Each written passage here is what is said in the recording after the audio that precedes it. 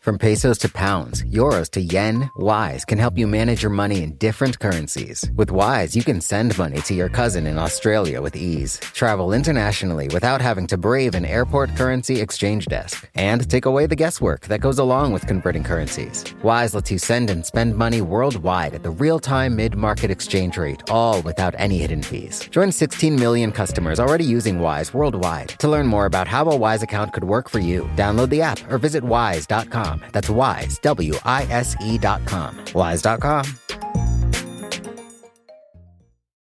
You know how to book flights and hotels. All you're missing is a tool to help you plan that unbelievable travel experience. That's why you need Viator. Book guided tours, excursions, and more in one place. There are over 300,000 travel experiences to choose from, so you can find something for everyone. And Viator offers free cancellation and 24/7 customer support for worry-free travel. Download the Viator app now and use code Viator10 for 10% off your first booking in the app. Find travel experiences for you. Do more with Viator. Parental leave is a great time to rewatch your random Star Trek. There are a couple of challenges to that plan, but we can go through that on another episode of The Weeds. I'm saying parental leave. That's your Deep Space Nine rewatch opportunity. Perfect. All right, we should podcast. Let's make a podcast.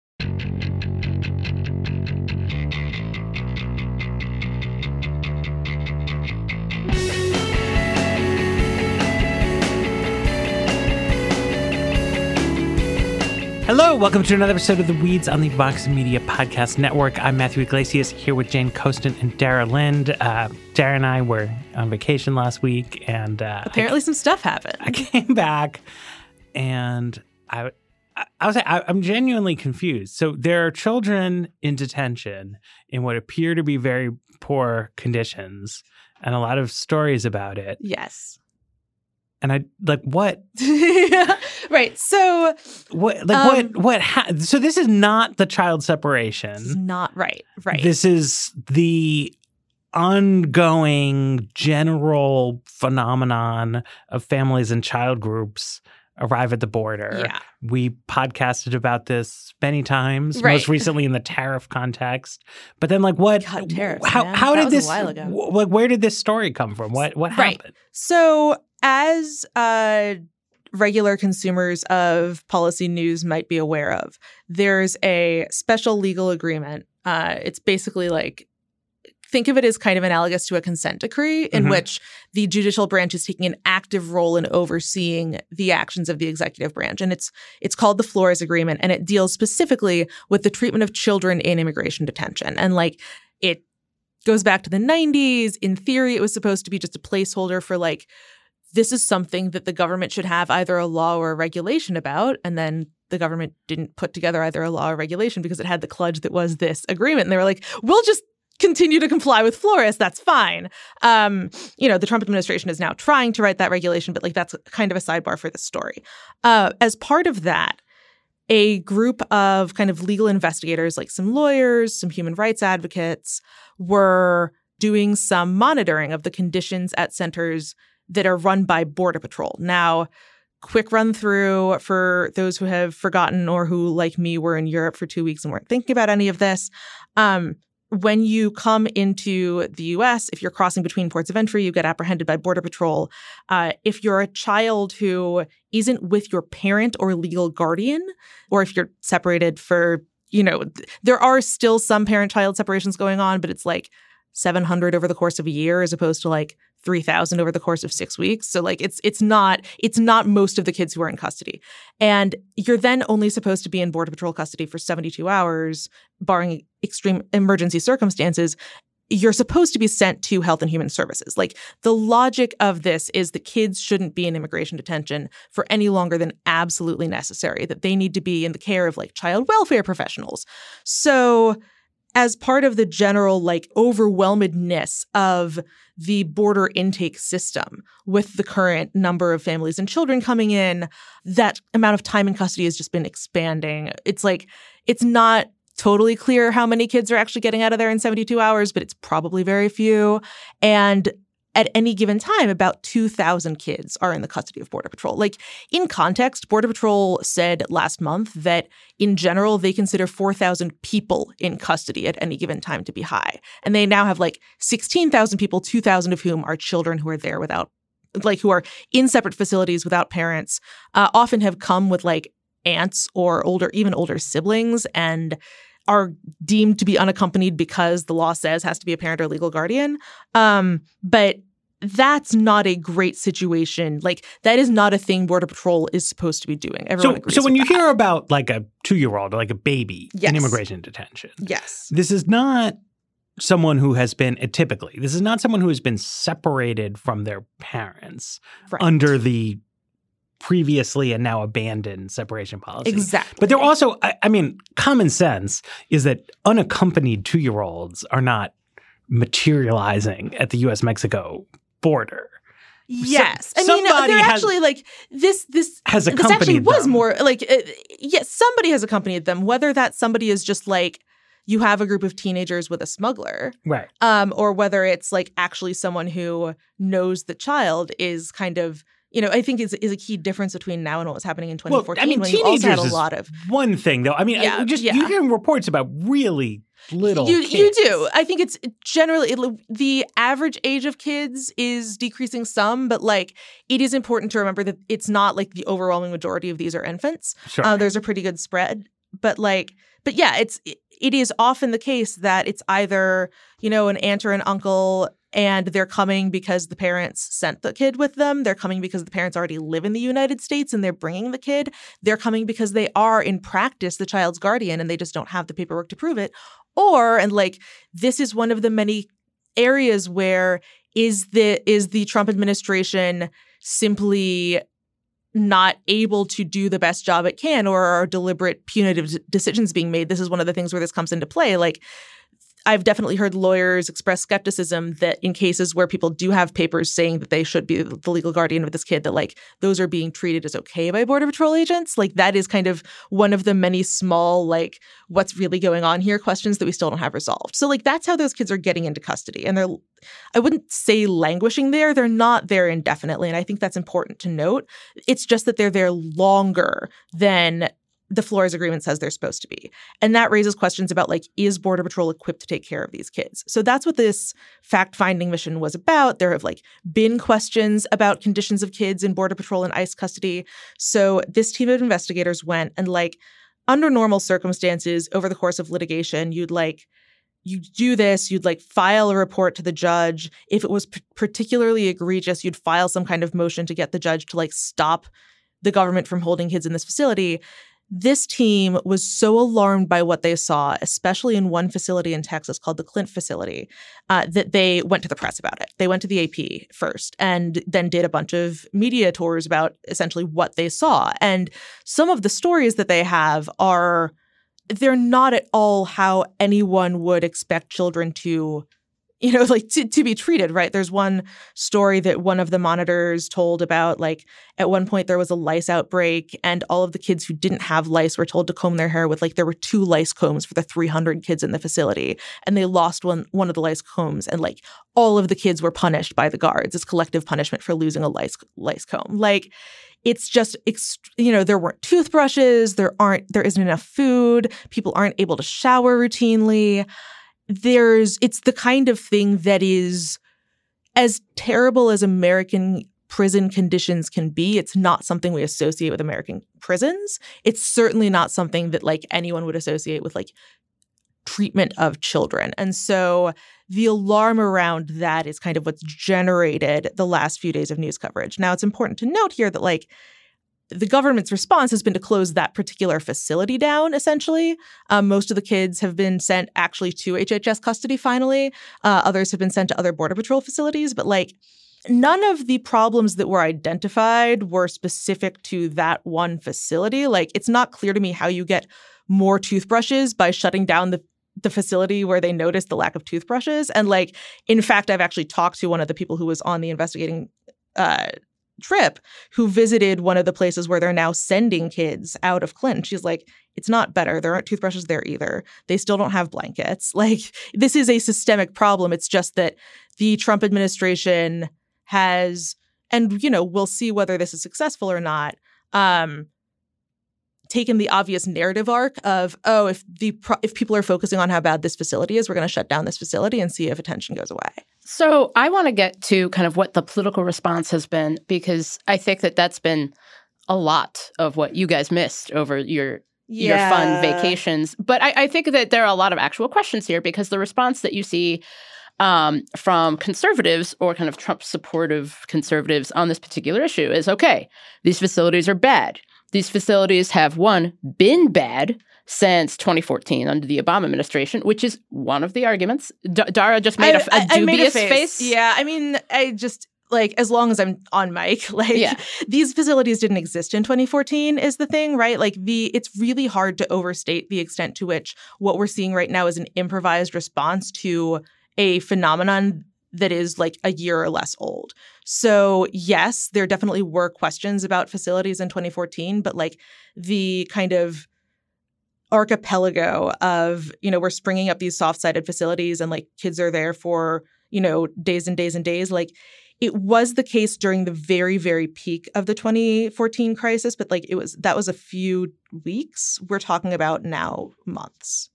So I think the second part of the question is that, if the Thomas Cotton and Dan's Crenshaw of the world have responded by saying hey, we have this legislation that would increase funding for these sites.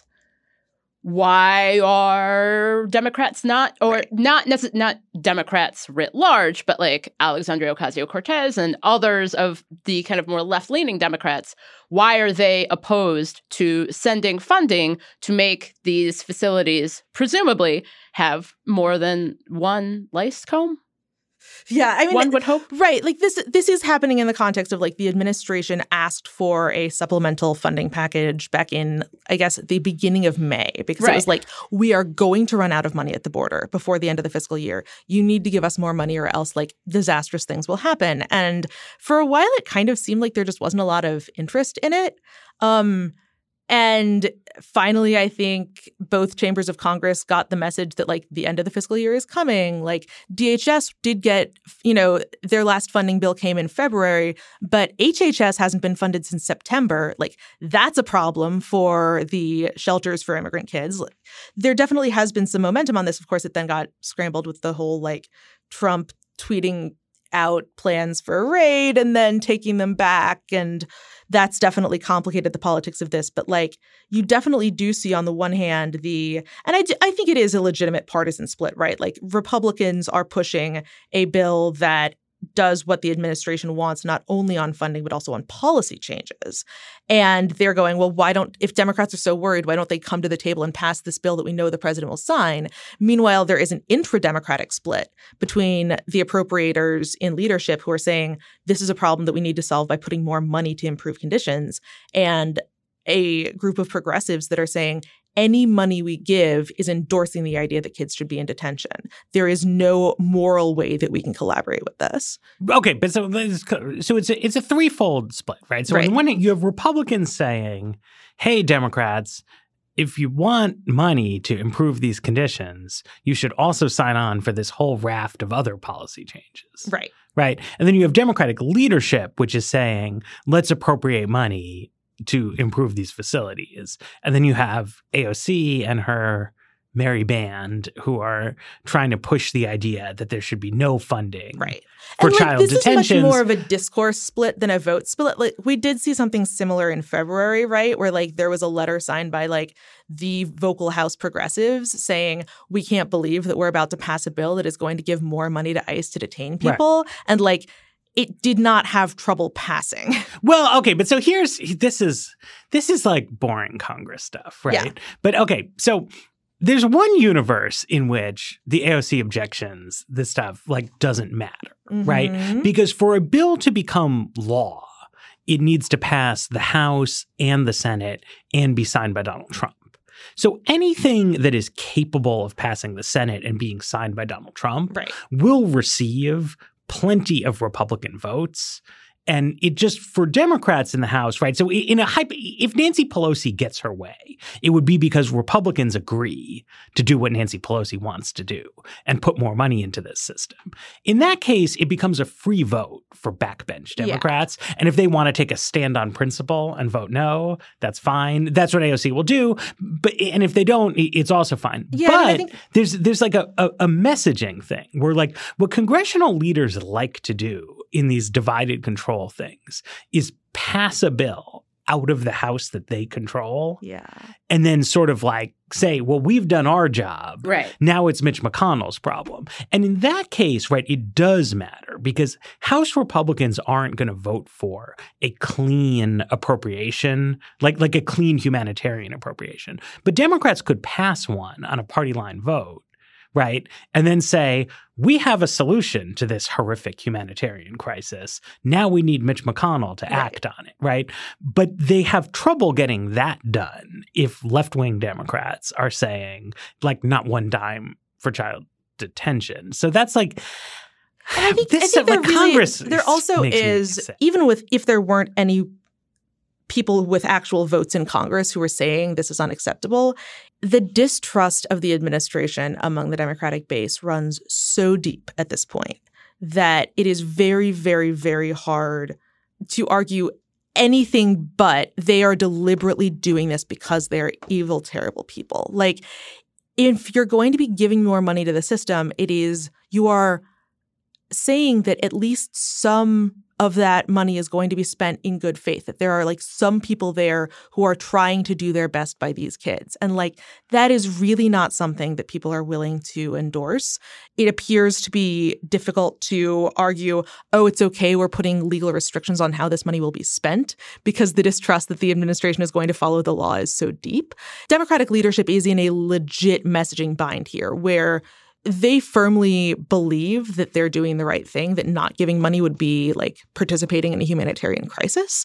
But in order to argue that, they have to say the administration that we're saying is putting kids in these terrible conditions, we're going to give them more money and hope that they spend it the right way. Yeah, I want to take a break and then talk about some of the evidence we have on this.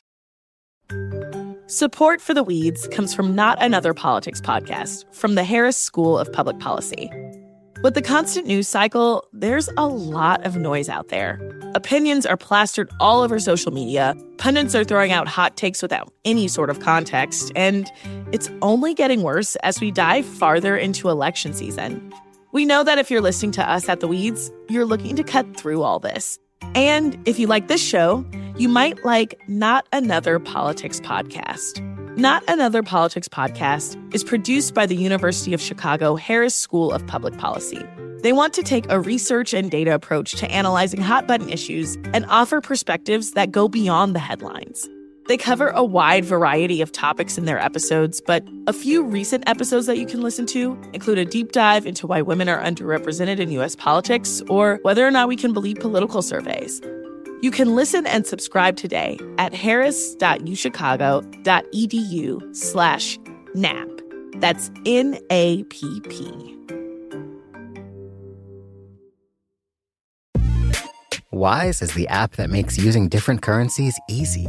Need to send dollars to your cousin in Bali fast? Getting paid in another currency and don't want to lose out because of inflated exchange rates? Want travel money without having to slog through the currency exchange kiosk? Then Wise might just be your answer. From pesos to pounds, euros to yen, Wise takes the guesswork out of converting currencies. You can send and spend money worldwide at the real-time mid-market exchange rate with no markups and no hidden fees. In 2023, people sent over $100 billion worldwide with Wise. What's more, over half of those transfers got to their destination in less time than it takes to listen to this ad. Whether you're traveling, sending money abroad, or doing business, let Wise help you manage your money in different currencies with ease.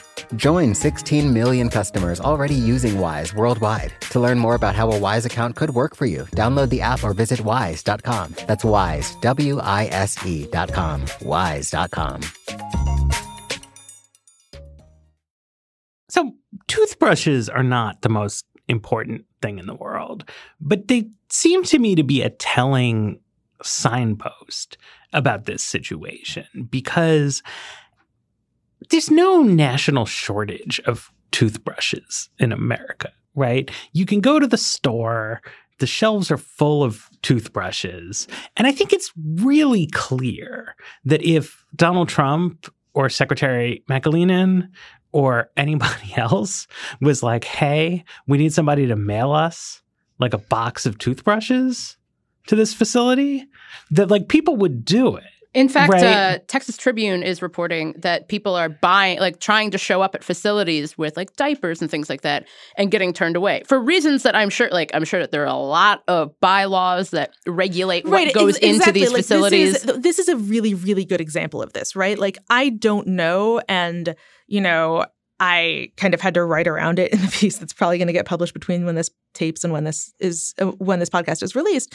Like, I genuinely don't know if the problem here is the guy at the Border Patrol station was a dick and said, we don't need your stinking diapers and toothbrushes, or if it is like, look, this is a facility in which vulnerable children are held. We can't just take anything from anybody who comes in. Well, but I want to point fingers a little bit more clearly here, right? Like, there's a reason why the government has like a hierarchical structure with leaders at the top, right? And like, if it is the case that President Trump and Chief of Staff Mulvaney and Secretary McAleenan and whoever the fuck is running Customs and Border Patrol, right? Like, if they would like these children to have toothbrushes and soap and diapers, but they are facing some kind of practical logistical impediment to that, it is their responsibility to communicate clearly with the public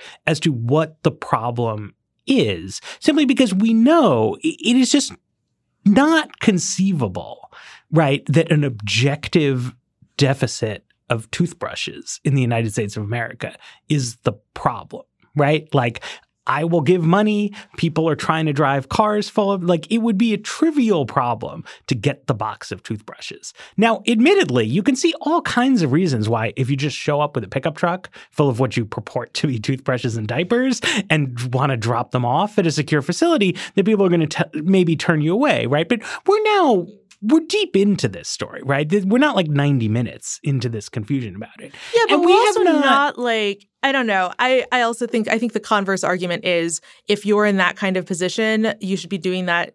Like, you should be fixing the problem of having there not be toothbrushes, not making excuses to the public about why there aren't toothbrushes. If the problem is a funding shortfall, right? Like, because there's one universe in which they are sweating it. They're like, oh, this is bad, guys. Like, we don't have any toothbrushes. We got to find a way to get toothbrushes.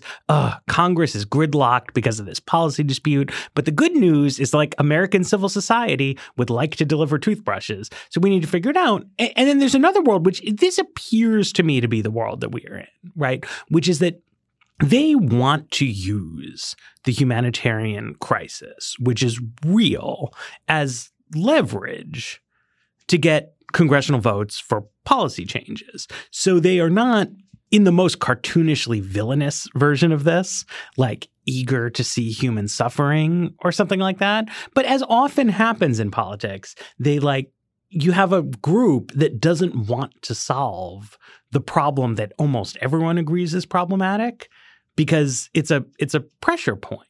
Right. And like, that's why Tom Cotton and Dan Crenshaw are out there saying you should pass our bill. Right. And if you had a mass mobilization to deliver soap and diapers and, bottles of water and do whatever, that would alleviate the pressure point. And it seems like they don't want to do that. Like, that's why the president, who like speaks his mind all the time, is like not saying anything about what's going on. I think that there is a reason that their public statements are generally focused on, we can't just throw money at the problem, we need to stop the flow, right? That is legit. I think that in this particular case, like, it logically cannot be true that they were using the Clint facility, that they want to use the Clint facility as a pressure point, because like, they weren't the ones. This isn't like the people being held under a bridge in El Paso earlier this year, where like, it was, they're like, Border Patrol, which usually tries to stop journalists from like any, from talking to migrants who are being held or from any like photos or anything, was like, yes, please take photos. Like that was something where they clearly wanted public attention to be on just how bad the crunch was. This wasn't that. This was people like essentially going whistleblower from having done this fact-finding trip. So like it's not, I want to make sure that people aren't like, I think that that's important when we assess what their reaction to this like would be expected to be, that like they weren't trying to put it out there.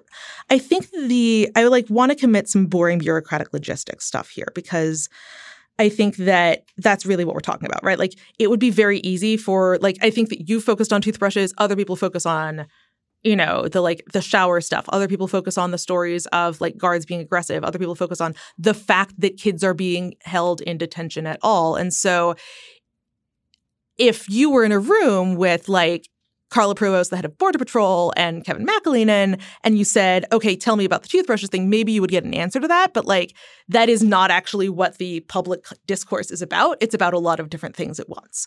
But insofar as we're kind of talking about the toothbrush thing, like the big problem that they're trying to solve at the level of care of children right now is preventing another kid from dying in custody. They really did change intake policies after the deaths of Jacqueline Call McKean and Felipe Gomez Alonso in December. And that is kind of like, it is kind of widely known that that is what keeps leadership there up at night.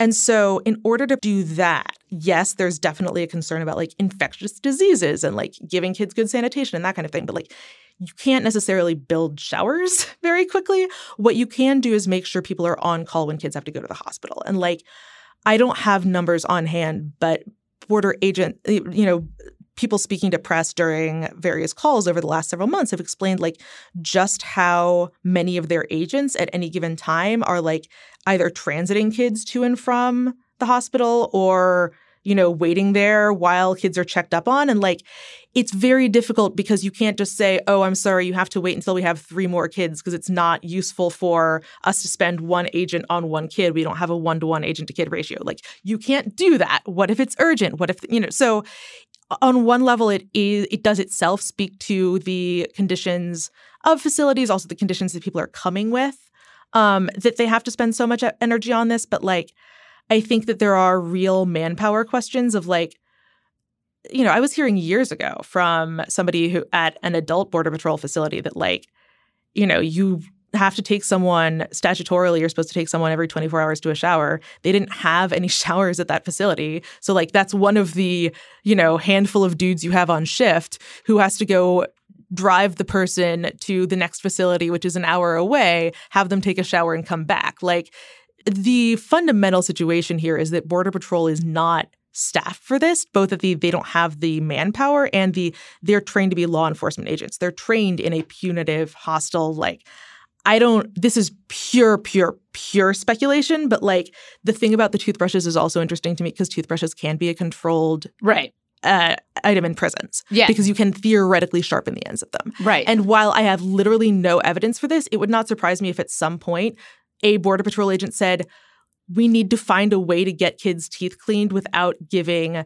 17-year-olds things that could be used as weapons against us, because that's the mentality of a law enforcement agent. Right. They're not trained as like humanitarian social service workers.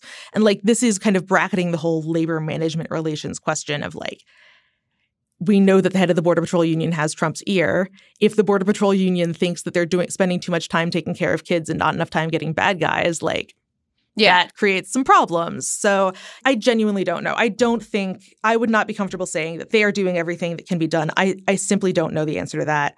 I think there are really big questions in particular about what's happening to adults, because obviously the more resources being spent to detain adults, the less resources you have on kids. And they do appear to have made the decision that, for kind of top line border security reasons, they do not want it to be possible for a single adult to get released into the U.S. pending deportation, or single adults are often, removed without hearings. But they don't, and therefore they want to be detaining people. So, I think that there really are questions about like what is being prioritized and what decisions are being made. But if we wanted to have a boring logistical conversation about like how do you get toothbrushes to facilities, I am confident that that could happen. It's just that like that's not really what a lot of people who aren't listeners to this podcast are worried about. Right. I think there is something to be said for that. Like I don't want to really get into the terminological debate of like concentration camps. But I think that that speaks to the kind of what is going on here isn't really a reaction to the existing laws about how unaccompanied kids are treated. Like, if that were the case, we would actually see a much bigger push for example, changing the law so that if the aunt was coming with the niece, then like the aunt and the niece could stay together, that kind of thing. What we're seeing is an elemental horror at the idea that children in particular should be in government custody when the government in question is something that is trusted so little. And like, I don't know, like it is generally over the last several years, the panic has kind of oscillated multiple times from a panic that kids are getting let go to like shady people too easily with not enough vetting, and a panic that the government is holding kids back from their families in the US. And like right now, we're very much at the right side of that, where people are like, there are families in the US. Why aren't they just being released to them? This is generally a hard question.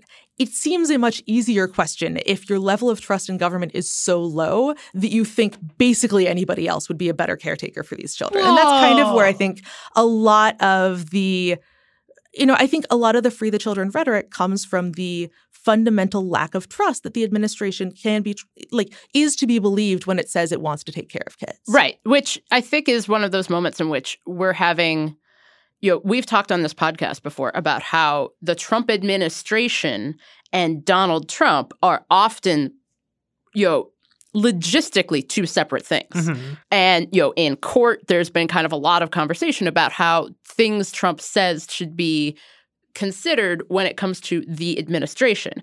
But on this particular issue, I think for most people observing it, there is no separation. Yeah. If you have the same president who referred to, undocumented people from Mexico coming across the border as being like rapists and murderers, and then the same administration with his name on it is holding children in detention facilities, I think the benefit of the doubt is not going to be given. Yes. And I think, it's pretty easy to understand why.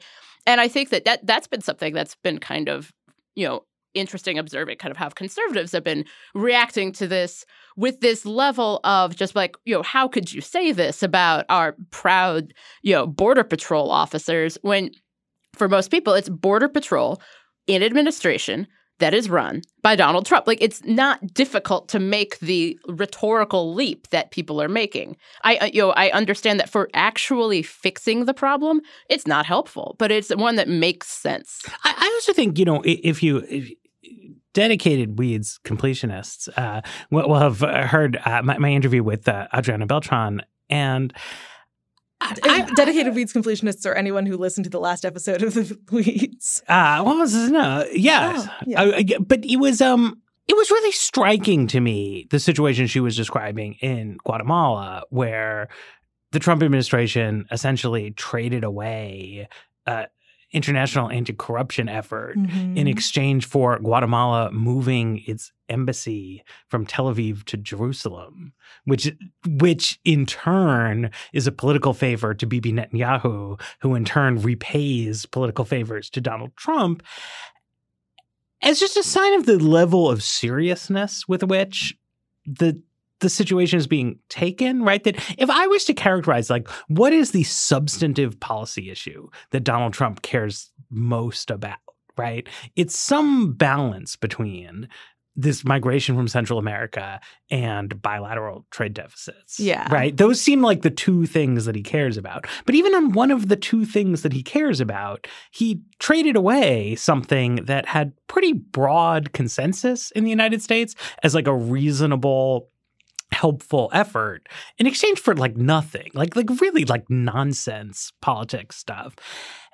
And that, not just the stray remarks that Trump makes, right, but the actual policy making makes it hard to credit that like the leadership of the United States of America is sweating it as they deal with a tough problem. And like, I I will admit, right, there is a level of double standard to this. But when conservatives tell me like, oh, there were like reports of inhumane conditions when Obama was president and blah, blah, blah. Like that is all true. And it is true that liberals were not as fired up back then. And it's true that like I personally was not as fired up back then. And the reason is that I thought the Obama administration was trying to wrestle with a difficult problem. And I don't think the Trump administration is, like See, yeah, I would have loved to have had this conversation in 2014, because what surprised me in 2014 was just how aggressively the Obama administration in court was fighting oversight under the Flores settlement. But they lost that battle, right? Mm-hmm. The stance coming out of that battle was the executive branch should not be trusted to have the best interests, or whether or not it has the best interests at heart, it should not be trusted to make decisions that are going to lead to these children getting minimal care. And that's kind of where we start from here, is the fact that there is an active role that the judicial branch has taken. And so treating the Obama and Trump administrations in kind of as snow globes, where somebody shakes the snow globe and then it falls, and okay, depending on who's shaking the snow globe, it's going to fall which way. This may only make sense to people who shook snow globes upside down to watch the snow fall up.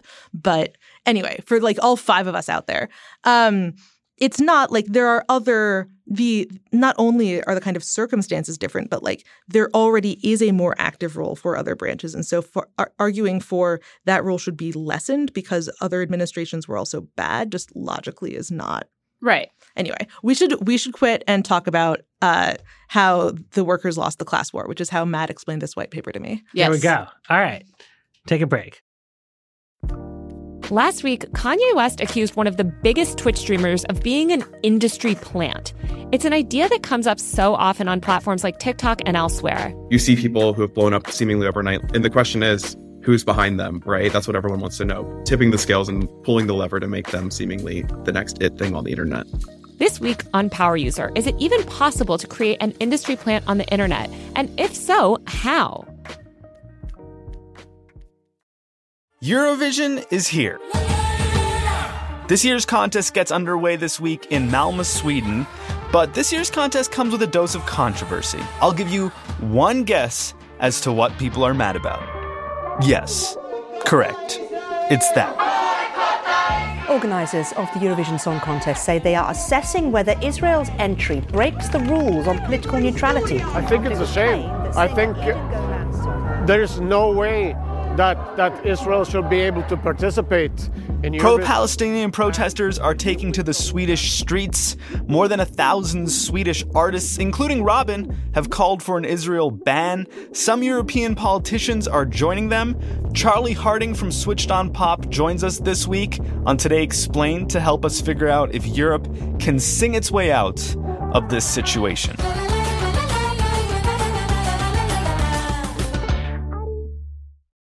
All right, there's a lot of math in this one, and I'm not going to pretend to have actually done it, but the top lines are good. So this is How the Wealth Was Won, Factor Shares as Market Fundamentals. Daniel Greenwald, Martin Letow, and Sydney C. Ludvigsen. So the question that they are asking, right, is if you look at the stock market, it has gone up a lot. Not just over the past 2 years or something, but over decades, right? The value of the stock market has gone up a lot. And one reason the stock market has gone up is that the economy has grown a lot since the late 1940s. But then if you look at the timing, right, it doesn't quite add up. Growth has been slower since 1980 than it was pre-1970. But the stock market has done really, really well since 1980. And there's always been just kind of questions about why that is, right? And there's a lot of kind of possible reasons why the stock market could do better than the overall real economy. And what they do with their complicated math and their sort of smart use of new data sources is they show that most of those complicated reasons are not that big of a deal. That changes in interest rates have played a factor, that changes in sort of the risk environment have played a factor, but that the majority of it has just been that, how do they tell us? It's a reallocation of rents to shareholders in a decelerating economy, which is to say that as the pie has grown more slowly, shareholders have managed to grab a larger and larger share of the pie. And they have been so successful at grabbing a larger share of the pie that even though growth has slowed down, shareholders have done better in the slow growth era than they did in the fast growth era. So they show that in the fast growth era, almost all of stock market appreciation, 94%, was due to growth in the economy. But that the stock market overall has done better since the big slowdown because of this reallocation of rent, which is like basically, I don't know, it's like the bosses got more money and the workers got less.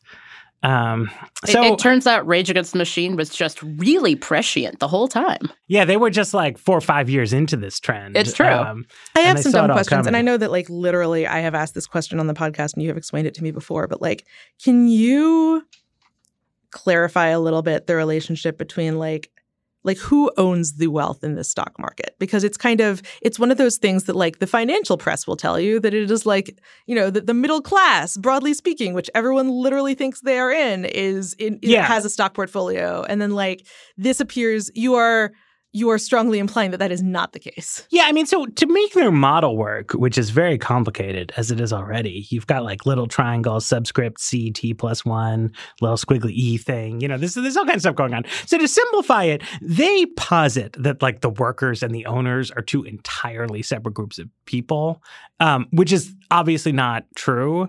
Right, especially in an era where like, correct me if I'm wrong, but aren't stock options like one of the ways that employers have tried to like make compensation look like it's improving while not increasing wages? Well, but so here's the thing, right? It turns out that, well, it's not literally true that workers and owners are completely distinct groups of people, that 10% of the population owns 80% of the stock market, and 50% of the population owns 0% of the stock market. So there's a little bit of immediate illusion in which the 50th to 90th percentile is like it includes like almost everyone who like writes and edits content. Right? Inter alia, yeah. You know, so it's like people who are affluent enough to own a non-zero quantity of stock, but who, when you set your household budget, you are primarily thinking about your salary, right? You're not anticipating like that dividends, investment income, that like dividends are going to make you buy a car or something, right? That's like, it seems like normal people, because we inhabit a social sphere in which most people are like that. But it's not typical, right? No. Like the typical person owns no or almost no stock. Right. And the typical shareholder is like a very wealthy person. And in the top, I think it's the top 0.01%, the top 0.1%, like the majority of income becomes investment income. And then haters get me, because I know there's this well-known paper, Capitalists in the 21st Century, that quibbles a little bit with this, but I set that aside. So they're saying it's at least approximately true that a group of owners who are like, you can think of it as 5 to 10% of the population, are getting all this money, and then a group of workers are losing out. Right, and this seems especially relevant when at the firm level, companies are making decisions based on, like, are making decisions about inter alia compensation based on what they think is going to happen to the stock price, right? Yeah. Well, and I think what's really, I mean, there's two things that are really interesting about this, right? One is that in a lot of sort of textbooky models, if the value of stock goes up, that should drive a lot of extra investment. And the new investment should increase employment and wages. Right. So like in the long run, you shouldn't have this detachment, even though in the short run you might. But in the long run, it's all supposed to sort of come back around. But it evidently has not come back around. And like since 1989 is like a pretty long run. The other thing is that it's just really common to look at the stock market as a kind of daily referendum on economic affairs. And then people always say like, well, you know, lots of things can impact stock prices. It's not exactly the same as the real economy. But there's just always a question of like, you know, nothing's perfect in life, but it seems like at least a useful proxy.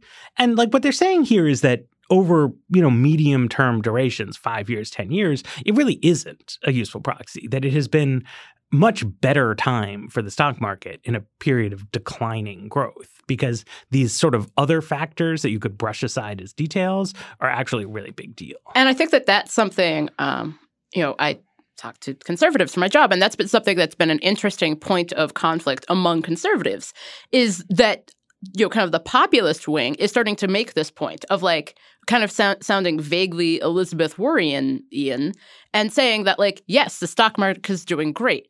That means markedly nothing for the majority of Americans, which is a point that people have been making for a long time. And it's interesting also because it's something you kind of heard not from Trump and kind of the Trump milieu in 2016, where, the idea of using the stock market as kind of part and parcel, this is how the economy is doing, was knocked down. And now you're seeing Trump tweeting about how, like, the stock market's doing great, ergo, everything is fine, which is, I think it's an easy position to have. Though, one, no one knows what makes the stock market do anything. It is very panicky. It is like a pigeon that I don't want to be near or understand. But two, it doesn't, as you said, impact what most people, and I include them, my parents, my family, the vast majority of people I went to high school with, it does not impact their lives. Right. And even when, like, the stock market, the relationship between politics and the stock market also goes the other way, right? Where like I think we've seen over the last few years some cases where like it looks like Trump is about to do something protectionist on trade and like the threat rises and the threat rises and the threat rises and the stock market doesn't react. And then all of a sudden some incremental thing happens and a lot of people on Wall Street appear to collectively decide that this time the threat is real and there's this big sell-off. Right. Like, it's not exactly like the people who are making, the stock market, like everything else, is made of people.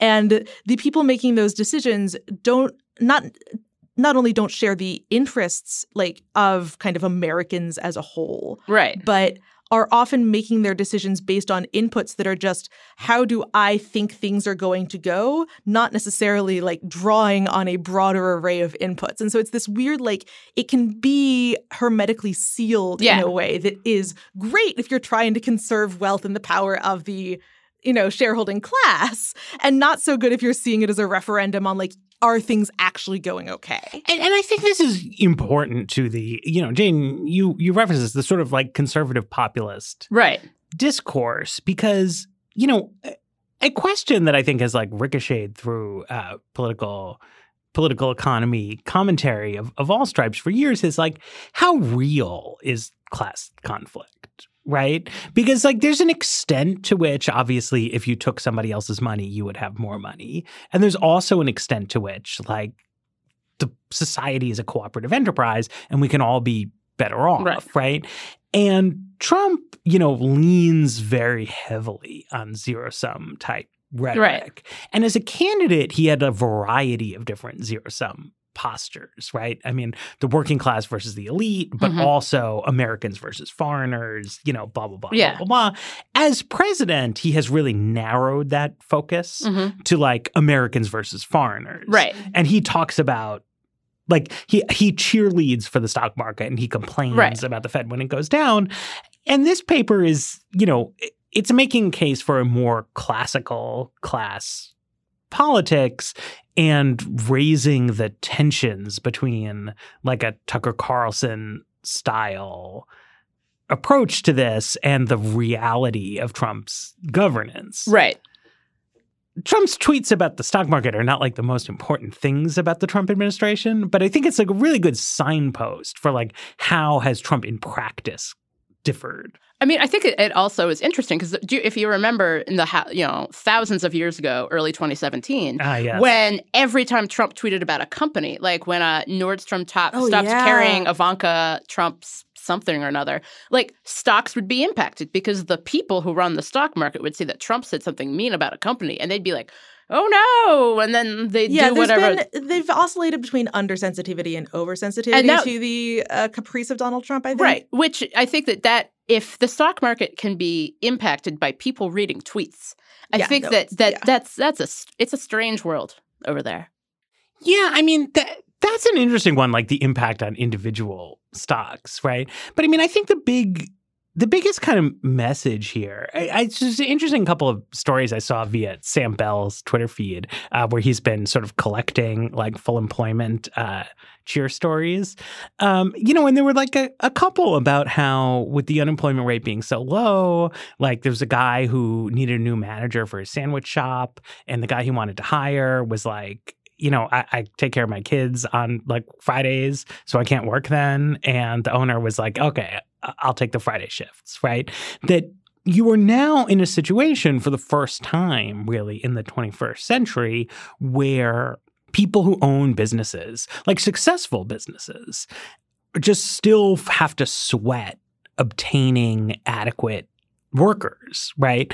And that's because we have finally let the unemployment rate get low, right?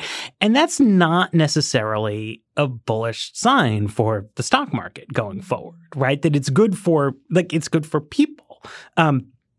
And it's not bad for the economy to have the unemployment rate be low, obviously. Like, I think it would be crazy to say it's bad, but it's like probably not great news for profits, right? That if they could ease it off, get back to 4.5%, that would be a more comfortable situation for shareholders than the current one now, where if you have growth opportunities, if you think you could sell more stuff, but to sell more stuff, you're going to need to hire 200 more people. Like, that's now a difficult proposition in a good way. All right. That's another episode of The Weeds. Thanks to everybody out there for listening. Thanks, as always, to our producer, Jeff Geld. And The Weeds will return on Friday.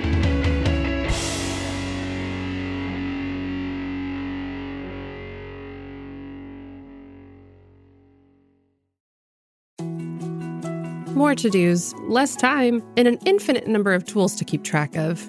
Sometimes doing business has never felt harder.